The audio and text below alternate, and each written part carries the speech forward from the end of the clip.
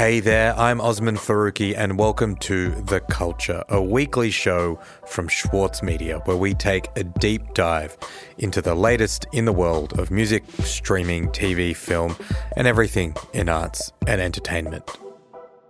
Today on the show, we're talking hip-hop, specifically the local scene here in Australia. Hip-hop is the biggest musical genre in the world right now and one of the fastest growing locally. But here in Australia, it still feels like it hasn't quite broken through and taken over the mainstream yet in the way that it has overseas, especially in the United States and the UK. Acts like the Hilltop Hoods and Bliss and Esso did help popularise Australian hip-hop back in the mid-2000s, but while they were achieving big commercial success, there was a much grittier and more raw kind of hip-hop that was coming out of housing commission estates in Sydney and Melbourne. That kind of music was known as gutter rap or lad rap, and was an underground subgenre that never saw much airplay, didn't sell a heap of records, but it did influence a generation of artists who are redefining hip-hop in Australia today. Joining me on The Culture to discuss the history of Australia's underground hip-hop scene and how it feeds into the music being made right now is writer, journalist and contributor to The Saturday Paper and The Monthly, Mahmood Fazal. Thank you for coming on the show. Pleasure to be here. All right, let's just jump straight in. And you can't really talk about hip-hop right now without talking about what is one of the biggest categories of the genre, drill rap. It's probably the most popular kind of hip-hop being made right now all over the world. It came out of the Chicago rap scene, but drill is also huge in parts of Australia. You made a documentary about a Western Sydney drill group called 1-4. Tell me about them and how you ended up making this doco. So this guy I'd been speaking to, who'd just been released from juvie, played me Shanks and Shivs on his phone. Which is a 1-4 track. Which is a 1-4 track. Hey, Shanks and Shivs. I swear that's all we need when we go to take that trip. No belly then eat, so I phone my shirt, chuck it on and let's lurch. No belly then eat, so I phone my shirt, chuck it on and let's urge. Hey, big shank on my hip. And I just remember having the kind of same visceral feeling I had in primary school when I heard Tupac for the first time, because all of a sudden, my immediate environment, or the environment that I'd been raised around, kind of came into focus. And shatter them boys for the 6 side, cruise to opposing grip knives, jam squeezing ish flush, and you see all them bitch high. They were guys that dressed like I used to dress, in tracksuits and Nike TNs, and they were just really eloquent with their lyrics. Them boys, they tweet like Twitter. Heard there's dogs on the field. Everyone link up quick, get in a car and grip that steel. We war like swords and shields. That's our day, ride for the snap. Cause my team, we ride for the kill. Tryna drill them boys like the way his blood got spilled. Shanks and Shivs. I swear that's all we need. Rapping about the brutality that was familiar to us. So I was really shocked and mesmerized, and so I wanted to shoot something with them right away. You mentioned Tupac, and to me the 1-4 story is very similar to that early wave of rap in America in the 90s, where you did have police cracking down on artists for what they were rapping about. And that's kind of what we were seeing with 1-4. We're Australia's first and only drill group. Yeah. What makes us a drill group is that we actually do what we rap about. So the documentary was essentially more about the place that they'd come from and how that fueled or inflamed the brand of music they were putting out, which was very, very violent, unabashedly. What we've learned through music and business and that is like touring is what you want to be and what you want to do, but what's been holding us back is like the boys' legals, you know, the boys that we got some boys that do rap and are at court at the moment. Yeah, it's also all the boys, you know, all the boys in the system doing the hard. But don't worry, you know, we'll all be home soon. 100, bro. Yeah.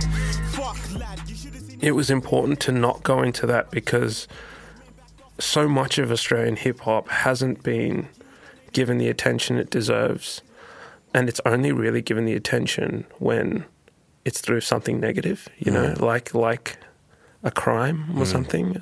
That's when people pay attention. Not the fact that we made this documentary about them and it got like 1 million views, and the music that they were putting out was getting like millions and millions of listens. So there was obviously something going on, yet we still weren't paying attention, and we weren't willing to pay attention until it made sense. And for most people, it made sense when they committed a crime, which I found really kind of offensive.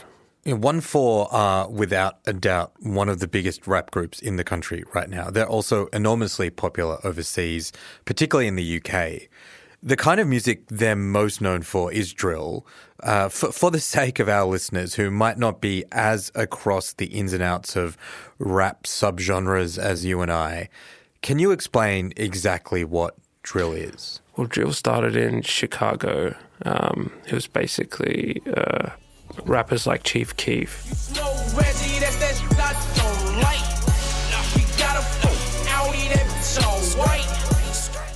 Offering really violent lyrics and depictions of street culture in really bare knuckle ways, and some critics have said that, you know, they kind of are literally addressing different gang feuds in their music, and that's why it's controversial.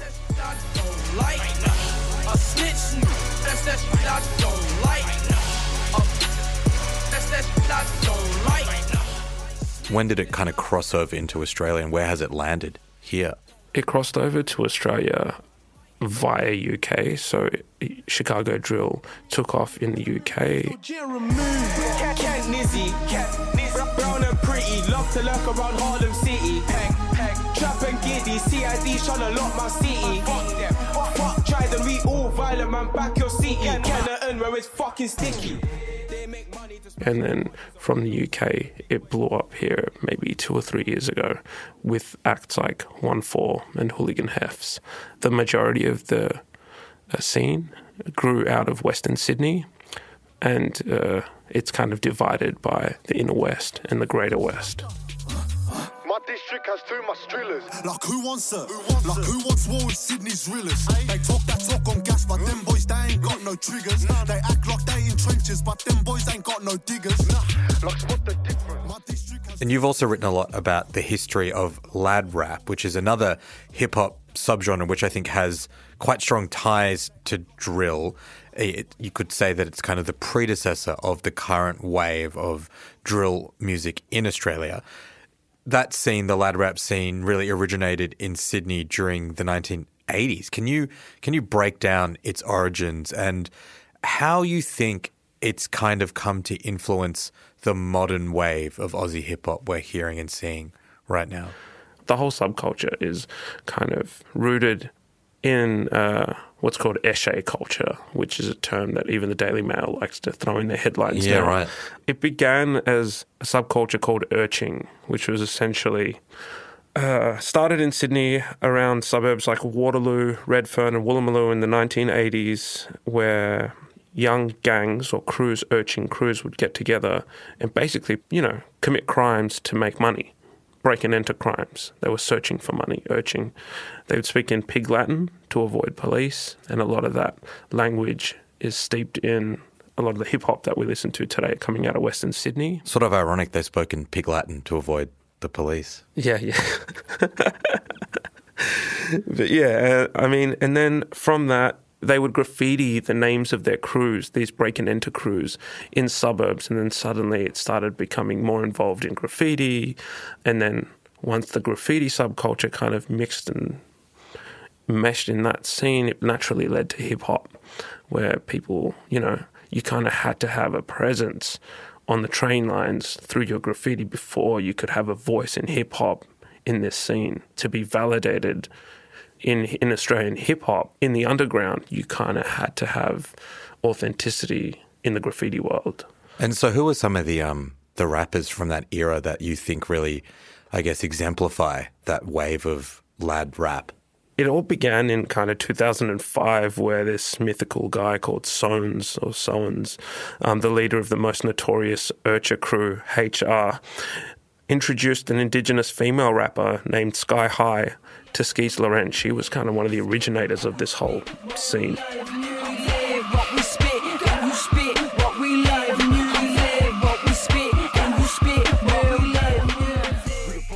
together with Schimo's younger brother, they founded the Sydney Searchers, and that was the first group to represent the Urcha subculture, and they gave it its own name, which was gutter rap. You can take me out the gutter, but I'm still a fucking gutter bitch. Straight up at the mothership, I'm back up on my gutter shit.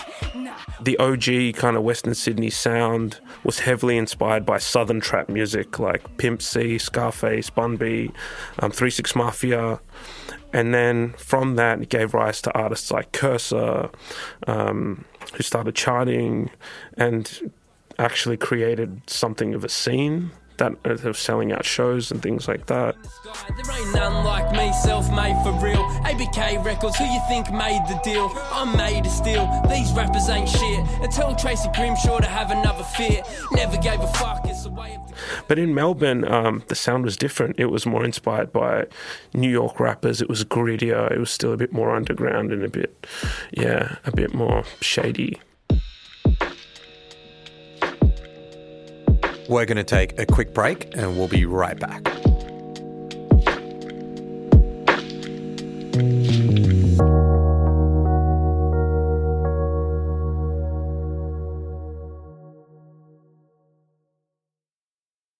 As a 7am listener, you value the story behind the headlines. That's why you should read Post, a free daily newsletter bringing you the top 5 news stories of the day, summarising each of their key points. Sign up today at thesaturdaypaper.com.au/newsletters. As a 7am listener, you value the story behind the headlines. That's why you should read Post, a free daily newsletter bringing you the top 5 news stories of the day, summarising each of their key points with links to full articles from a range of sources. Get the news you need to your inbox every weekday morning with Post. Sign up at thesaturdaypaper.com.au/newsletters. The way that you're describing these artists, their backgrounds, the kind of music they make, it feels so much more similar to the kinds of music from London, from New York, from LA that wasn't just popular there, but crossed over and was popular here, right? So throughout the 2000s, you'd have Australians listening to pretty gritty rap from the US, from London, but neglecting the local stuff here. Why do you think there was that disconnect? I think it's something deeply embedded in the cultural psyche of Australia, to be honest. And it makes me think about when I turned 18 and my cousins took me out for my birthday, and we went to a fine dining restaurant. And I already love where this story's going. And I bought myself a Burberry shirt, and we were all dressed up. A few of my older cousins had their Rolexes on.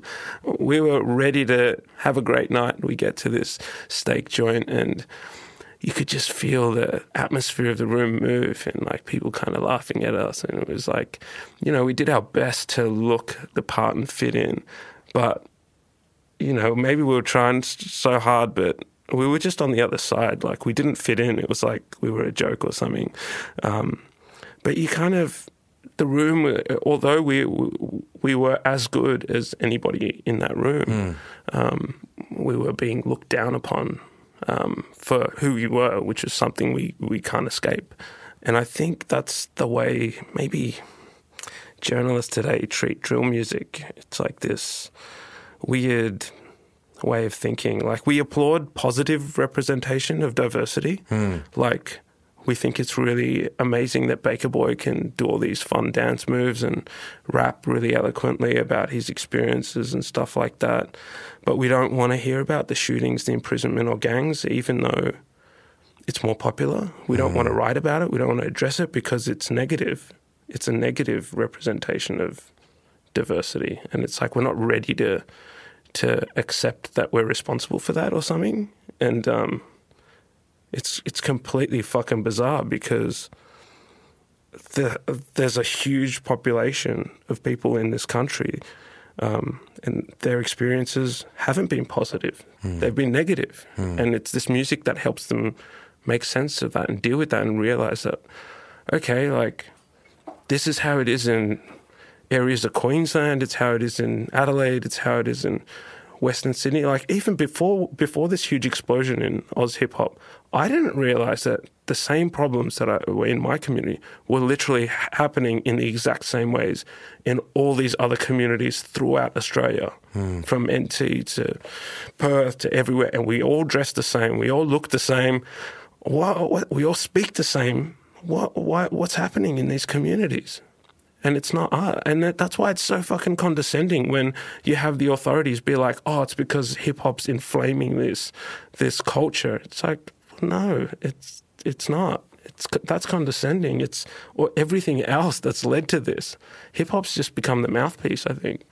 Yeah, well, everything you're saying, it's making me think of, I think part of this issue is that Australia, and when I say Australia, I mean sort of like elite Australia that shapes narratives about itself, that decides what culture gets to be made and lauded, has a vision of itself that has never been true. The projection of Australia of this massively, predominantly, overwhelmingly Anglo country where everyone is white and blonde and blue-eyed and has shrimps on the barbies and, it's neighbours and home and away. Like Brax, but this ain't home and away. I didn't go around all those beaches, but I still got bros at the bay. Hey, free and pull up, break, spray, do that, gang. Can show to the big boy Deacon way. That one is not true and has never been true of Australia, but two is the only stories that were allowed to be told. So it is not just the external perception of Australia, it gets refracted back in. So Australians think that's what Australia is. And if you're then compounding that by living in suburbs that are effectively like racially segregated, right? You're not seeing black or brown people. You're not seeing people from, who've had a different kind of life to you.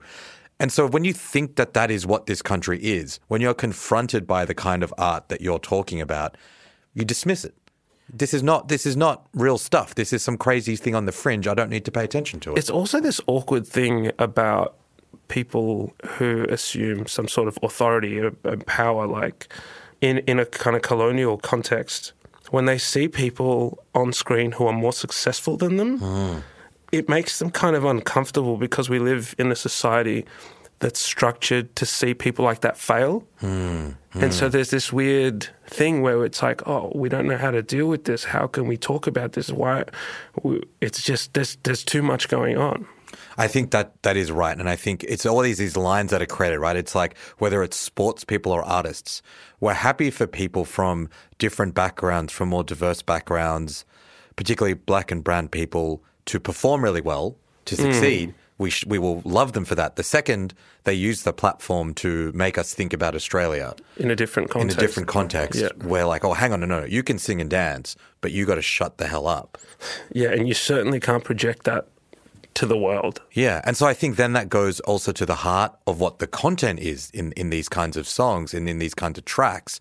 It's not just that these people look and sound different to what mainstream Australia expects. It's that they are talking about the structural problems of our society. They are forcing people in power to confront what it means to live in a carceral state, to what it means to live in a system where you are born into a life of poverty because of your race, because of your geography, because of the structural inequalities.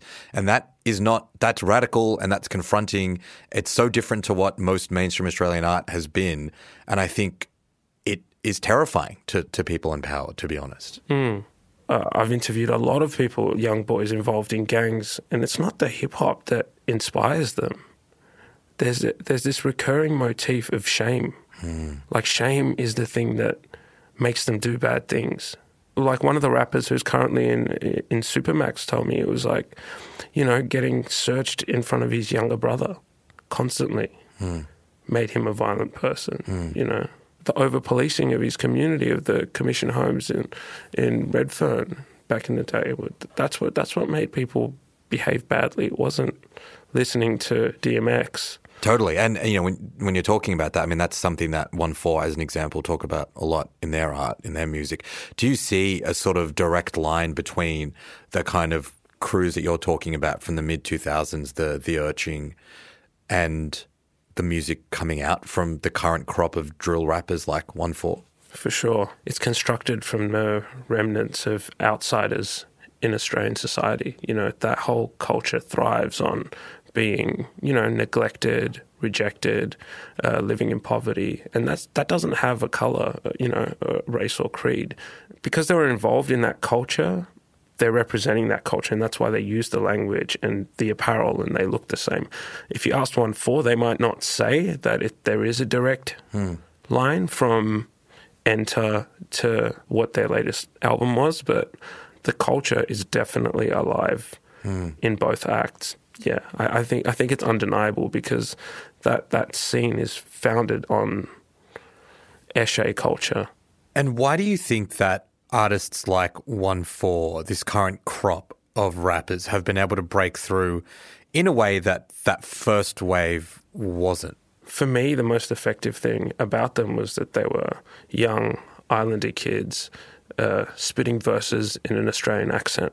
That was really shocking. And I think even on a global stage, people hadn't heard, black or brown people rapping in a heavy Aussie accent. They hadn't seen black or brown people speaking in a heavy Aussie accent. Which goes to what we were talking about before, which is what Australia projects of itself, right? Exactly. Like some of those reaction clips from black dudes in the UK that are like, I didn't know Australia had Samoans. Exactly. I didn't know Australia had these people. Because when does Australia talk about them? When do we let people like that make art and succeed? In my article for the monthly on 1-4, their manager Ricky actually speaks about this because he used to work for Emirates, and people just couldn't comprehend that he was Australian because he's an Indonesian background. Exactly, yeah. And he was like, he realised very early on that it was the way Australia markets itself. It's like it markets itself one way, and then when anything kind of counters that narrative, it becomes a problem.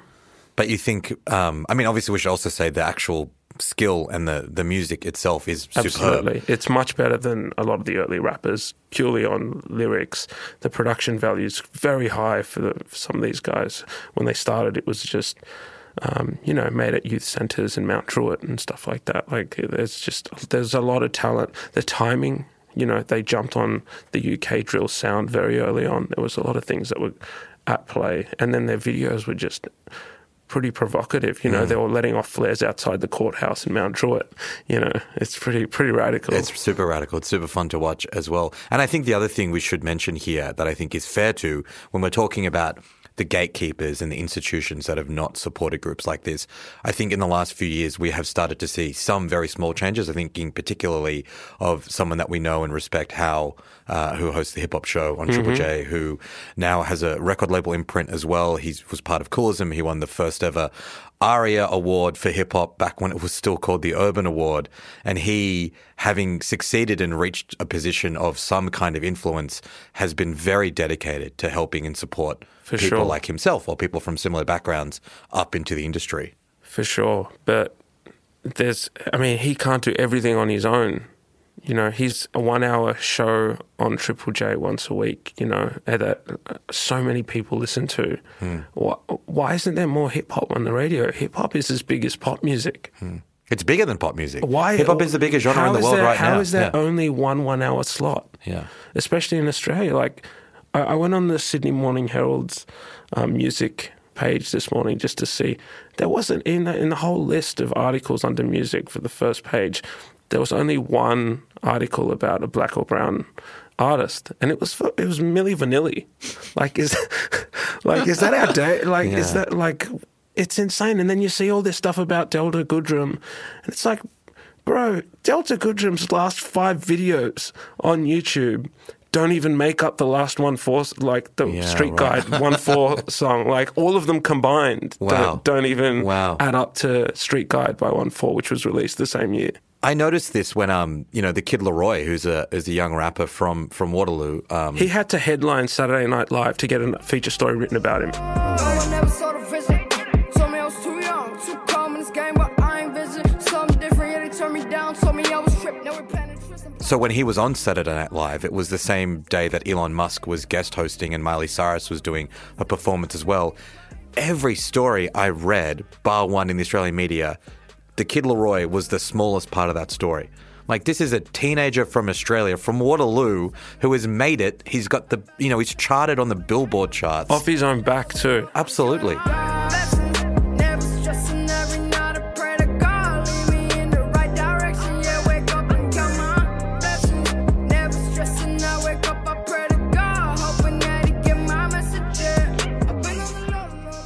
But it's sad. Like, this is arguably the most significant moment for Australian music, you know, to have kind of ever happened. I can't think of a more significant moment in Australian music history than this current one.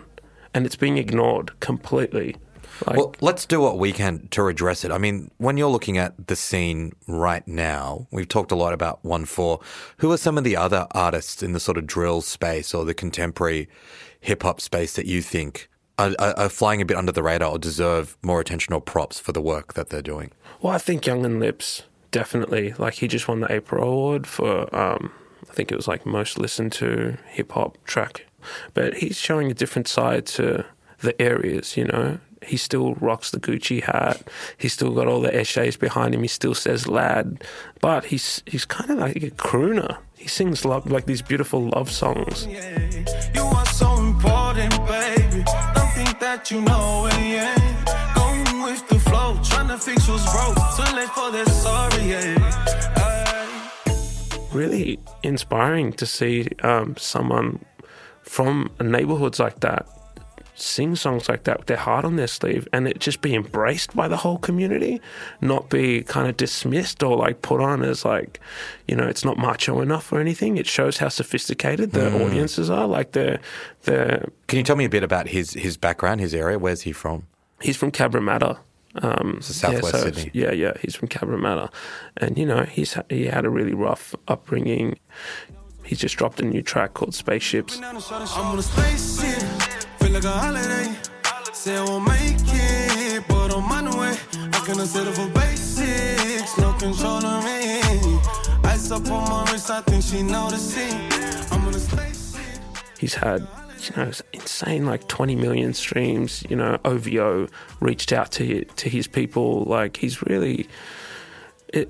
There are these artists who are really taking off in big ways, and it's really embarrassing that we haven't given them the critical attention as well as just reporting on what's going on. It's absurd that Delta Goodrem has gotten more coverage than someone like Young and Lips. I really love Snowy Badman. Tell us Snowy's story, because it's quite extraordinary.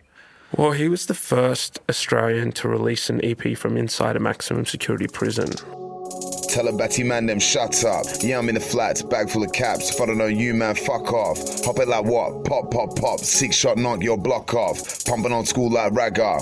Beanie man and Shabba.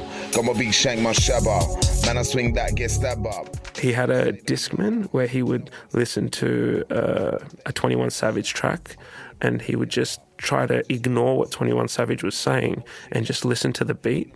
And then he would write bars and then call up a producer and spit bars with like hit the phone in one ear and the headphone piece in the other over the beat while ignoring 21 Savage. And then the producer would take those vocals and match the 21 Savage beat and basically construct this EP. That's wild. It's incredible. That is incredible. Yeah. And in the meantime, he's got this towel in the mainstream yard of Goulburn Prison wrapped around his head, trying to get everyone to stay quiet in a maximum security prison yard. It's outdoors. It's pretty amazing feat. And what's the music like? Is it him rapping about, you know, his experiences, his life? Yeah, it's really, really visceral kind of details of, you know, violence, and he's the perfect person to illustrate that because his whole world has been constructed by violence. He's been in and out of prison since he was something like 13. His last stint has been a brick, like 10 years long. Wow. And so he's, you know, absorbed a lot of the institutional kind of brutality that system has kind of forced upon him. I just keep the word that's lock off. Free me in the gang. Fuck to the feds. Man, fuck around, got lock up. I was with the gang. Jumping that strap. Like a madman, I'm robber. Now I'm doing 10. Shout to the judge. No fake boy, that's lock off. And so he recites that in his music and tries to bring to life the attitude of, you know, what survival, or he tries to illustrate what survival looks like in a system like that. And it's bloody. So, Mahmood, when you sort of survey the lay of the land now, it does feel like these artists that we're talking about are getting more attention, more props, more listens, more streams than at any other point in Australia within the similar genre space, even if that's happening outside of the mainstream institutions and structures. Do you think that we are at a tipping point where we might end up seeing just the fact that people love this music, that it connects to them, that there are so many people in Australia that are waiting to have their stories told in this way, and that's obviously why so many of these artists are popular. You know, you talked about Young and Lips having 20 million streams, 1/4 videos are ballistic every time they go up. Do you think that will just propel this genre into mainstream consciousness, or do you think that there's still a long way to go?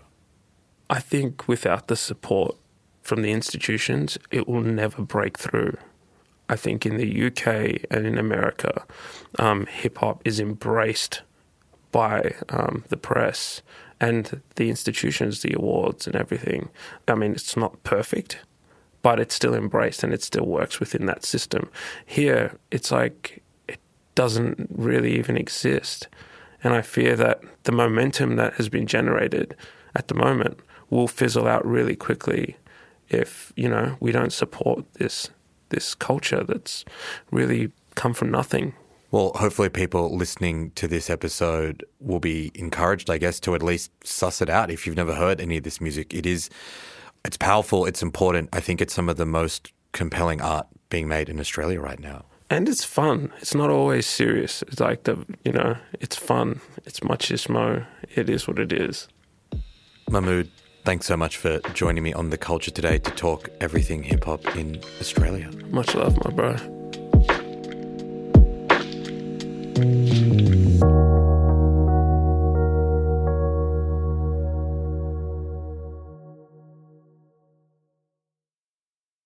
With award-winning news coverage and reviews, The Saturday Paper is essential reading for everybody. For a limited time, subscribe to a year of our quality, independent journalism, and you'll receive The Saturday Paper's stainless steel coffee cup, made in collaboration with Fresco, for free. Subscribe from just $2.10 a week. Simply visit thesaturdaypaper.com.au/offer. The Saturday Paper. No hot takes.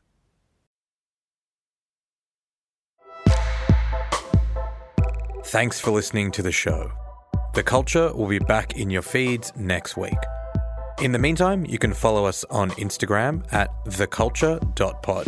Feel free to recommend topics you think we should be covering. The Culture is a weekly show from Schwartz Media. It's produced by Bez Zoder and Atticus Bastow. Our editor-in-chief is Eric Jensen, and our theme music is by Hermitude. I'm Osman Faruqi. See you next time.